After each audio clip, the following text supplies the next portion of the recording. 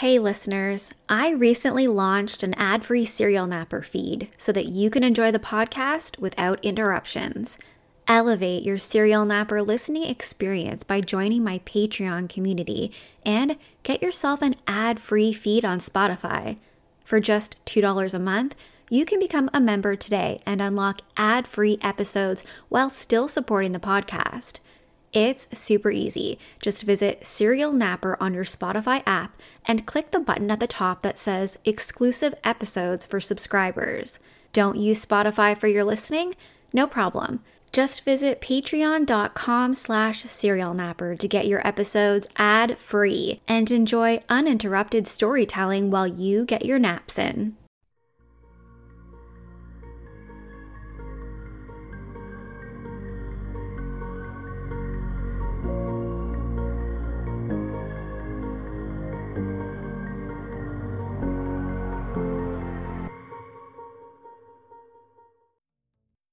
Hey everyone, konnichiwa. Nikki Young here, back with my new true crime podcast, Serial Napper.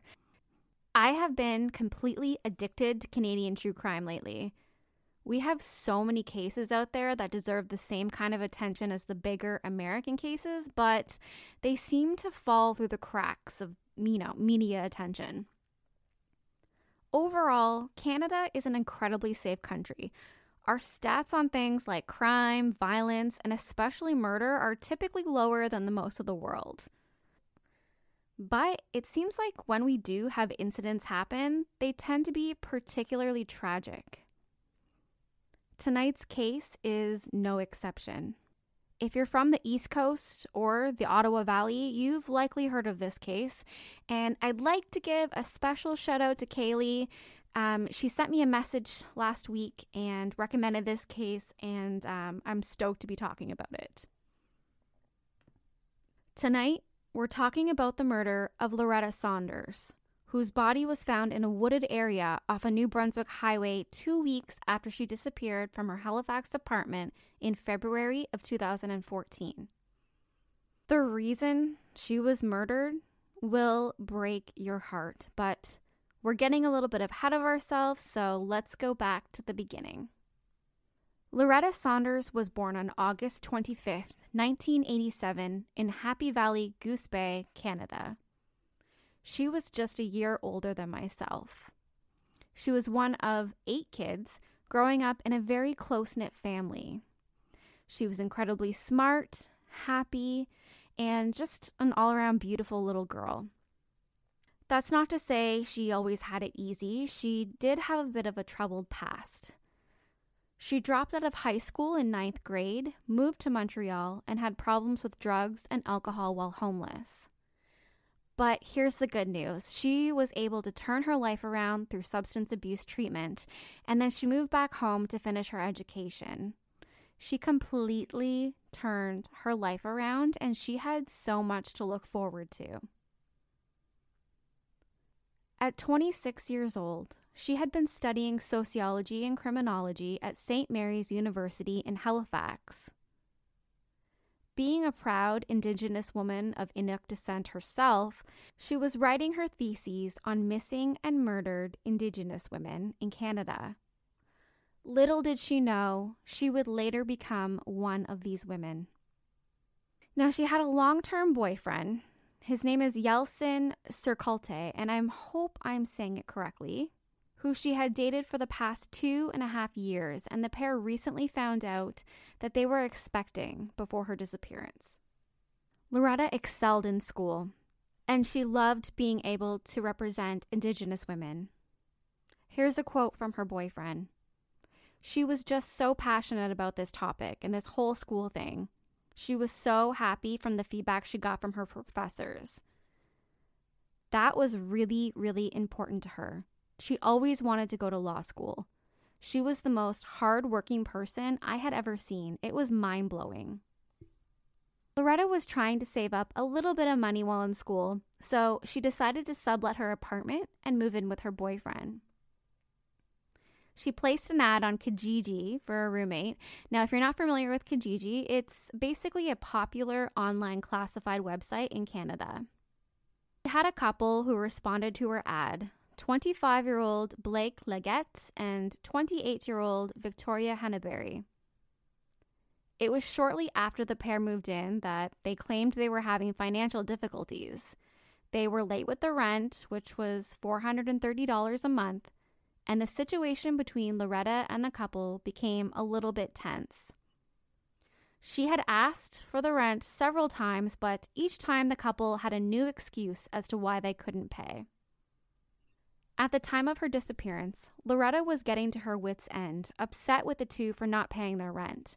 She was always on time with paying her own rent and was an extremely responsible person, so it was frustrating for her that there were problems with them paying right off the bat. And she was the one who was on the hook with her landlord. On February 13th, 2014, Loretta had decided that she would attempt to collect rent one final time, and if they didn't have it, she would have to evict them. She got in her blue Toyota Celica, leaving from her boyfriend's apartment, and headed over to the sublet apartment on Cowie Hill Road. She went to get her rent Thursday and said if they didn't have it, she'll tell them that they have to leave. When she got there, they weren't home. She phoned them, apparently, and told them they had to leave, said her brother Edmund Saunders. Video surveillance from her boyfriend's place shows her leaving the apartment on February 13th alone. It didn't appear at the time that anyone was following her. That was the last time she was seen alive on that video footage. Loretta's boyfriend Yeltsin didn't see or hear from her for the rest of the day or evening, but the next day, on February 14th, Valentine's Day, he received a strange text message from her cell phone number. The message read, "I'm so stressed that I can't even remember my own mother's maiden name." Her boyfriend knew that that wasn't possible for her to forget her own mother's maiden name. It didn't make any sense. And why was she all of a sudden so stressed out? Loretta's phone also briefly made contact on February 14th with her sister Delilah around 1 p.m. Delilah said later, the conversation was suspiciously short. After not hearing from Loretta again, her family reported her missing on February 17th, and a wide search organized by her family began. Family friends started a fundraising campaign online to help bring Loretta's 5 brothers and parents from Newfoundland to Nova Scotia to help in the search. It was an all-hands-on-deck situation. Loretta was loved, cared for, missed, and they wanted to find her quickly. Her sister Delilah, who lived across the country in British Columbia, flew to Halifax on February 18th to spearhead a social media campaign to help find her sister. She hung posters of Loretta's photos around the city, encouraging people to use the hashtag #FindLoretta. Loretta, being fair-skinned, was initially identified as white by investigators. Though she was blonde in most pictures that you'll find online of her, it was actually just dyed blonde hair, and she was a natural brunette. According to her mother, Miriam, this made a difference in the way they treated her family. She talks about how they experienced firsthand white pass privilege. That's what she calls it. This is when a First Nations person or other non-Caucasian person is treated differently because they are thought to be white. Miriam said, "I saw how they played it out after she went missing and was found murdered. When Loretta first went missing, she was listed as white. Every time Miriam called police for information, she was transferred to an investigator and given updates. Then it was released that Loretta was Inuk, and suddenly Miriam had to deal with what she called middlemen, and she couldn't get any answers herself. I had to curse at them, and my father would be rolling in his grave. He didn't like me cursing," she said. Reading this actually broke my heart into a million pieces. I can only imagine the struggle. I mean, I can't understand the struggle, but I can only imagine. As someone of European descent, I'm always very much aware of my white privilege, and I can only imagine how a situation like this would make her family feel. From there, things were about to go from really bad, and her being, just missing to worse. The day after Loretta was reported missing, her car was found near Windsor, Ontario, and can you guess who had it? Blake Leggett and Victoria Henneberry, the couple who had been subletting her place. The Toyota Celica was parked outside a home where the pair was staying. The couple also had her ID, her bank card, and her cell phone. They were promptly arrested on charges of possession of stolen goods and fraud and interviewed in relation to the disappearance of Loretta because she was still nowhere to be found. Through their interviews, the police learned information that led them to believe the case was no longer about a missing woman, but a homicide. It was now a recovery.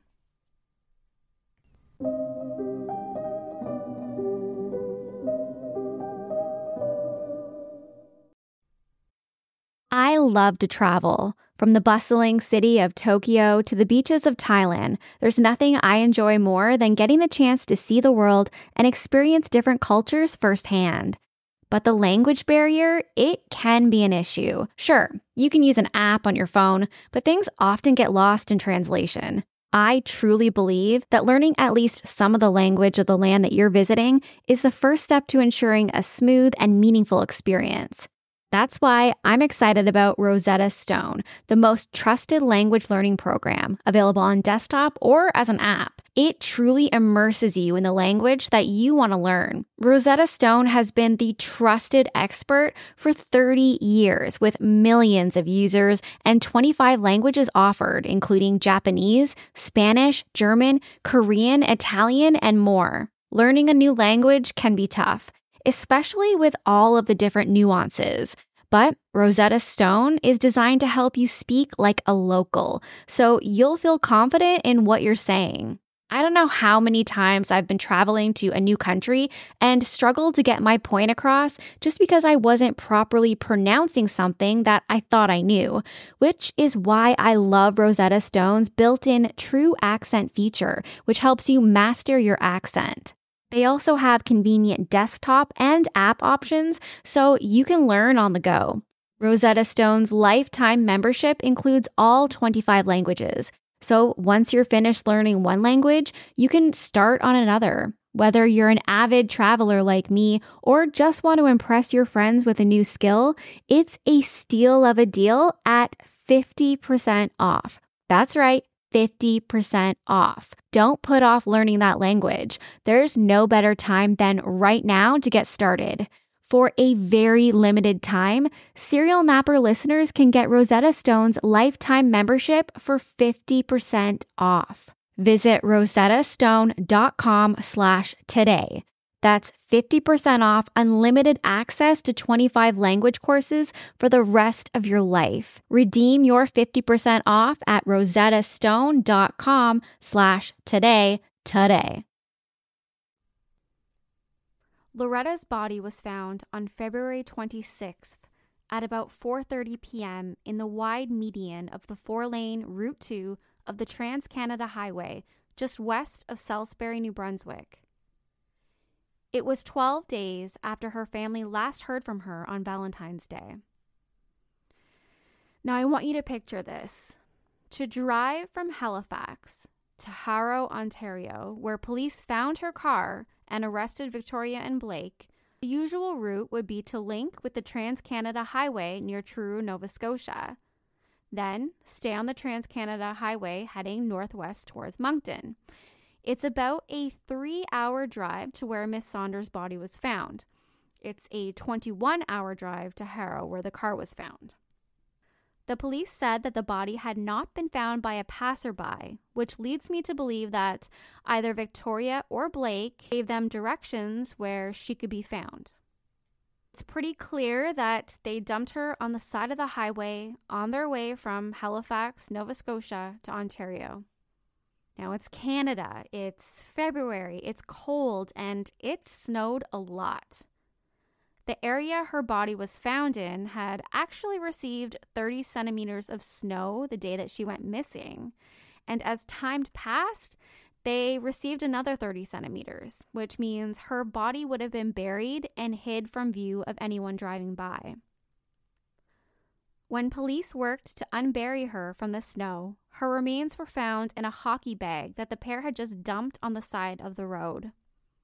Now, I have the agreed statements of facts from Victoria Henneberry on what happened the day that Loretta was killed, and I'm going to read it because this is basically what we know or what the perpetrators say happened the day that she disappeared.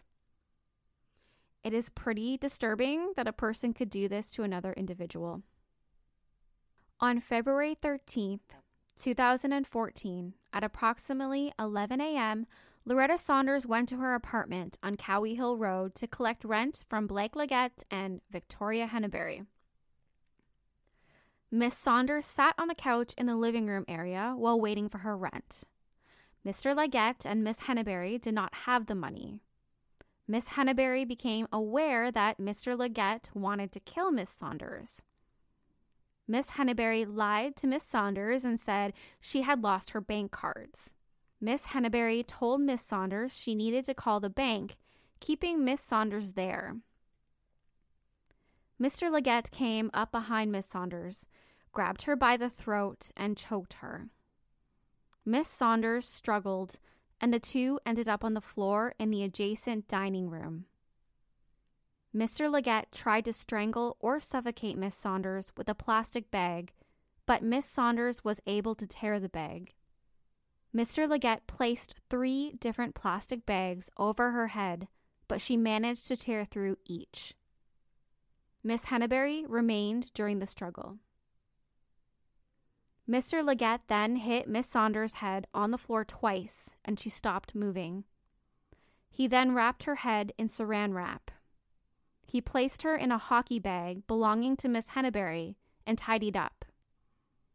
He and Miss Henneberry left the apartment to return a computer to a store to get some cash, leaving Miss Saunders' body in the apartment. Then they returned to the apartment.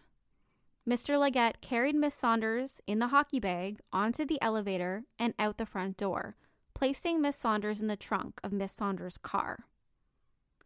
Miss Henneberry and Mr. Leggett packed some belongings into the car and left Halifax, stopping along the way to purchase food and other supplies. These purchases were made with Miss Saunders' bank card. During the trip, Miss Henneberry lied to the police about her whereabouts. She also used Miss Saunders' phone and texted Yeltsin, pretending to be Miss Saunders. Remember, Yeltsin is the boyfriend. When Mr. Leggett and Miss Henneberry reached Salisbury, New Brunswick, they stopped on the side of the highway and left Miss Saunders' body still in the hockey bag in a treed area in the median. It was snowing at the time. Mr. Leggett and Miss Henneberry continued on to Harrow, Ontario, where they stayed with a friend. They were arrested there on February 18th in Miss Saunders' car with her ID, phone, and bank card. One of the key things that I walk away with after hearing this statement is she fought. She put up a fight. She absolutely fought for her life. Blake Leggett and Victoria Henneberry were charged with murder. Both entered guilty pleas to first-degree and second-degree murder, respectively. So Blake Leggett, he put in a guilty plea to first-degree murder, and Victoria Henneberry put in a plea of guilty to second-degree murder. Because of their guilty pleas, no evidence needed to be submitted to the court. Each individual submitted their own agreed statements of facts. That's the one that I read, and they're exactly the same. And I can say that this is likely one of the best things either of them have ever done in their entire lives. To spare her family of all of the gory, disgusting evidence, it's the least that they could do. Not that I am applauding them by any means. They are human trash. But I'm glad at least it went down this way. Both of them received a life sentence. Blake must serve 25 years before he can apply for parole, which is the mandatory sentence for first-degree murder. The judge told Victoria that she must serve 10 years before she can apply for parole. Now, earlier this year, there was a little bit of controversy involving Victoria Henneberry. It was discovered that she was granted temporary absence from prison to attend an Indigenous women's sharing and drumming circle. Yeah, take a second, think about what I just said. I can't believe it. Okay. On February 20th, Henneberry was granted escorted access to a sharing and drumming circle and asked for 24 of the sessions over the next 12 months for her own personal healing. This is the second time that she applied to access Indigenous healing services. Her initial request, I remember this being in the news, was denied because of her murder conviction, and the center's clientele are Indigenous women and children. The organization is active in supporting the families of missing and murdered Indigenous women and girls. Victoria was involved in the murder of an Indigenous woman. I mean, it makes sense that they wouldn't want her there. Loretta's father spoke out on the matter. He said, "There's no justice being done. There's no closure, that's for sure. It makes us feel now like we're up against the parole board, the justice system, and we're just left out in the cold." I honestly cannot comprehend how this would even be allowed. It is an absolute slap in the face for Loretta and her family. Even if Victoria is remorseful, it's some kind of twisted world where a murderer of a proud Indigenous woman who was very vocal about the problematic system involving missing and murdered Indigenous women in Canada gets to go to a healing circle organized by activists who support the families of missing and murdered Indigenous women. It doesn't make any sense. Let me know what you think on my Facebook. Maybe I'm just not getting it and you need to enlighten me. Now, I have a few facts about Aboriginal women and girls in Canada before we end tonight's episode. And honestly, I think this is probably the most important part of the episode. There are currently 582 known cases of missing or murdered Aboriginal women in Canada. The United Nations has called upon the Canadian government to take action on this issue without success. An Aboriginal woman is more than 8 times more likely to be killed by her intimate partner than a non-Aboriginal woman. Aboriginal women are stalked twice as often as other women. 36% of all Aboriginal women live in poverty. That is much higher than the average of 9% of all Canadians. Please do your research, get involved, be a supporter, be a helper, be a cheerleader. Even if you're not Indigenous yourself, these stats need to be heard and these victims need a voice. Now, that's where I'm going to end things tonight. It's kind of a heavy case. I mean, it's incredibly heartbreaking. Our victim was killed over $430 in the most brutal way that a person can be killed, and then dumped on the side of the highway like a piece of trash. We're talking about $430. It's disgusting. Please keep Loretta's family in your thoughts, and I'm going to be watching this unfold, the whole thing with Victoria What's-Her-Tits. And as I mentioned at the beginning of this podcast, if you like this episode or this series, I would super appreciate any reviews you could provide on whatever podcasting app you're listening to. I am so thankful for your support. I started this podcast really just to give a voice to victims. I think it's important that we hear what happened, we learn from mistakes that have happened, especially in the justice system, and we keep remembering and we keep them at the forefront where they should be. If you want to reach out, you can find me on Facebook at facebook.com/serialnapper. That's SerialNapper. If you're on Apple, just search Serial Napper.